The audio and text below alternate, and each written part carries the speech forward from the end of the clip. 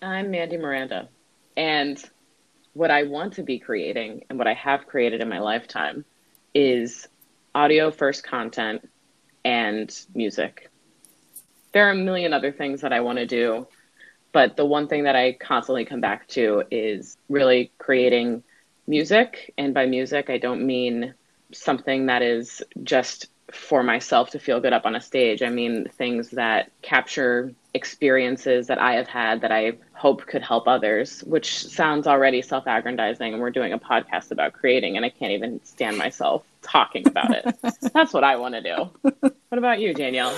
But I feel like that's the benefit of music, though, right? Is that it's someone else putting into words feelings that you can't. Right. And I don't think that's aggrandizing. I can't say that word. It's too Yeah, early.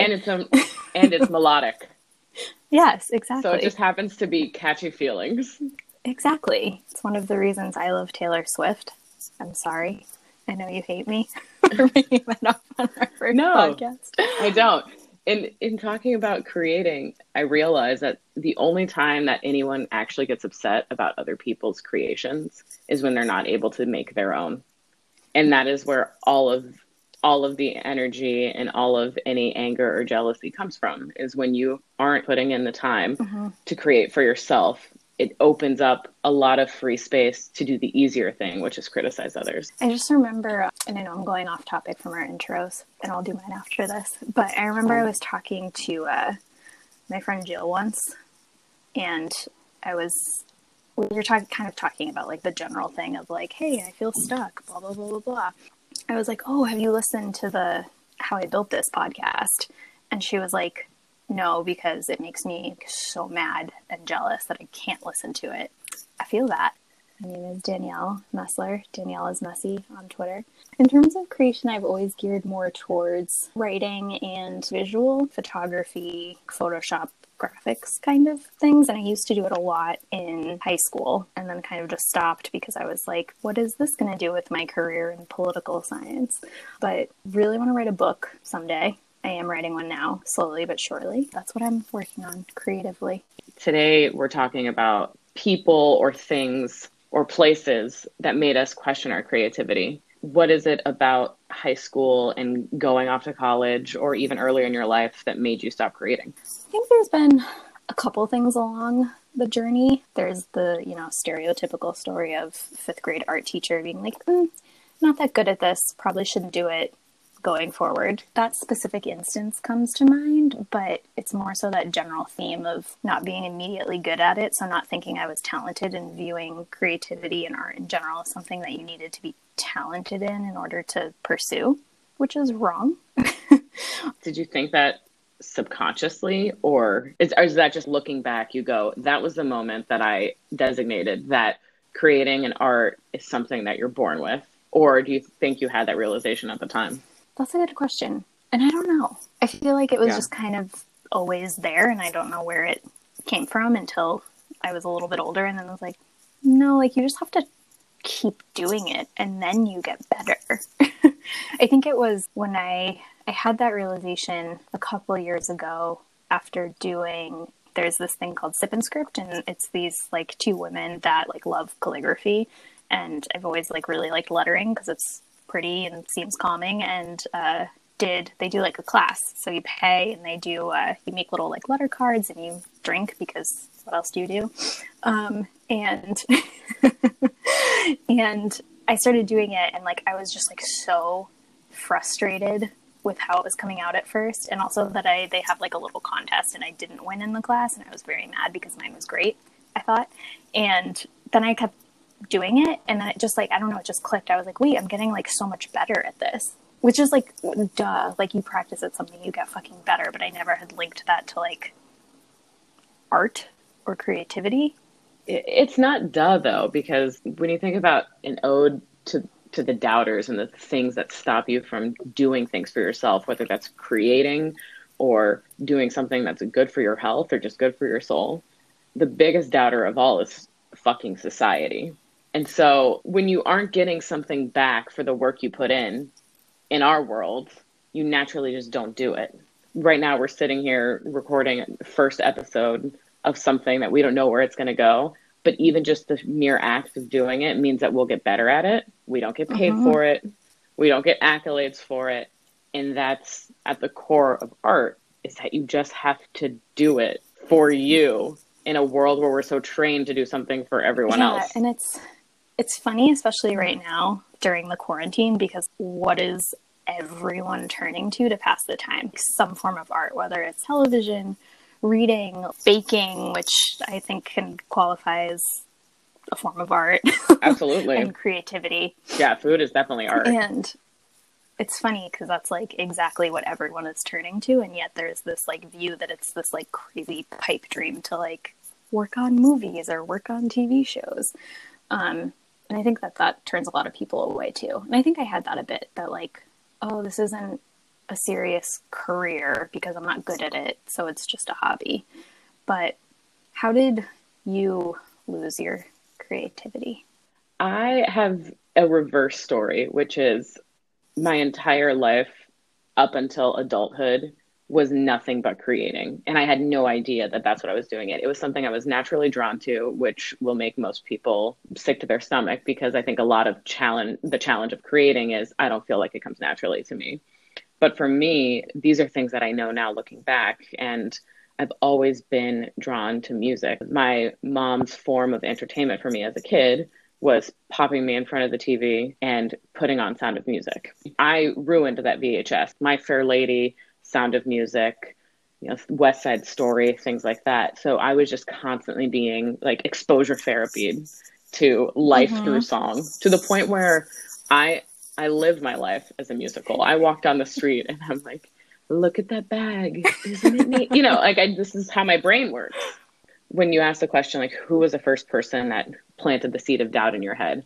I would say that I was really on a path to go to school for something like an English or literary studies until my senior year of high school, when I had an AP English teacher who rightfully challenged me on things, but also took some of the wind out of my sails. Our assignment was to just write a poem that had an extended metaphor in it. And I got really kitschy clever. This was when we were just coming out of the Iraq war situation with Bush as president. And I decided to write a poem in the shape of an American flag, where the column would be one poem, which was basically fuck everyone. And the poem read horizontally, we are the land of the free and this is a beautiful place. And he didn't think that it was clever at all. Probably because Florida. Was this in Florida or Georgia? It was in Florida. Then I fell back on music. But to get to the actual point, which is the meat of what the fuck planted or what stopped me from creating, the last time I ever genuinely created uninhibited and wrote a song and recorded it and got it across the finish line was in 2011. And it's now May 5th, 2020. And what has happened in between 2011 and 2020 is a thing called adulthood and career and responsibilities. And this sounds whiny and privileged, but it is whiny and privileged. And it's also the part of life that stops people, which is you get sucked into this machine of needing to provide for yourself, provide for your family. Shit happens. Some people have to move home and become caretakers. And you just throw yourself into the work that you're doing in order to make sure that you have all the things that you need. You shelter, food. And unless you make the time to create inside of this whole mess, it's just never going to happen. So for me, the thing that I am currently working on that completely debilitated, or what I thought debilitated my ability to create, was work. That's simple. Work. Some of the people at work who just, say things about the work that you provide that make you go, oh, then I suck at that. At the age of 25, someone saying you suck hits a little bit harder than at the age of 17, where I had this uninhibited view of life where, oh, fuck you, senior AP English teacher. You can be written off because I have my rebellion about me. But at 25, when you need to make things happen, make ends meet, get out of debt, just get shit done, you don't really have the luxury of holding middle fingers up. So that's the thing I'm working Those through. sources of, I guess, doubt get a little bit more legitimate in our eyes too, because it's like we're so tied to this idea of monetizing and being successful as the barometer for being valid. And like, that's not true. Like, if it helps you 100%. express your feelings or thoughts or learn new things, like, that's totally worth the time. You just need 10 minutes a day, and that's fine. And of course, there's another episode. I feel like we just need to go through this and pull out all the topics, which is different people are going through different things. And when we're talking about, we live in a transactional society where your time equals money. And if you can't find the dollar sign, then immediately it goes into as far as cost benefit, that's nothing but sunk cost for me. It obviously depends on your income, where you are in your life.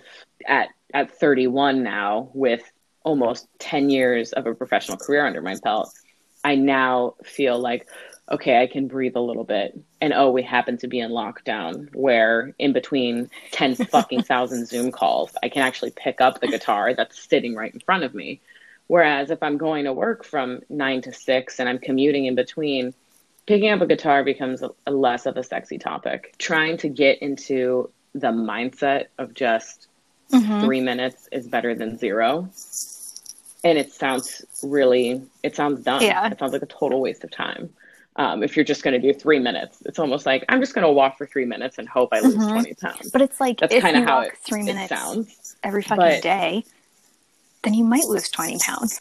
This is a question that I had this morning for myself, which is, if we could see where we end up, it would be a totally different situation. Instead of being able to see the future, you have to create the future. And that is so fucking hard when you're down and out or battling depression. If anyone could see it, they would know that my hands are up and I'm doing jumping jacks, because that's a major thing. Being too depressed to do anything but collect a paycheck. And this morning, I guess the question that I would ask you is, what would you say to your 20-year-old self? You're about to go into the professional world, and what is, as far as creating is concerned, or maybe a passion, whether it's reading or writing, what would you say now to that person in order to get them out of, just going through the motions?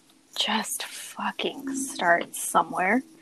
And it's something that, like, I internally call, like, blank page syndrome, of, like, used to be like looking at, like, even just like, a blank page of like printer paper and like wanting to draw or write something, or even like a blank page in a notebook, and just being like so overwhelmed by the blankness of it, of like making a mess and not getting it right on the first time and blah, blah, blah, blah, blah. And having that mental switch to like, no, the point is to make a mess, because then you clean it up and like that's the product. You don't like, vomit out the perfect first draft. So I think I'd tell my little baby self at 20 years old, now that I'm 30. One could argue that's an adult. I did not act like an adult. No, really not. What is Do we ever? No. I think, and I don't know how I'd put it into words, but just have that mindset shift of stop being afraid of fucking up and just get used to it, because you're not fucking up. Like, it's not life or death. Like, no one's going to care if you crumple up a page because you don't like what you wrote, kind of thing. And it doesn't mean you're bad at it. It means you're getting better. There is no such thing as someone is just talented and therefore they are successful. Do your paint, make your Excel, write your pages. Eventually they start to look like a collection of something. All right. First episode in the bag. We did it. In the bag. We recorded our first episode.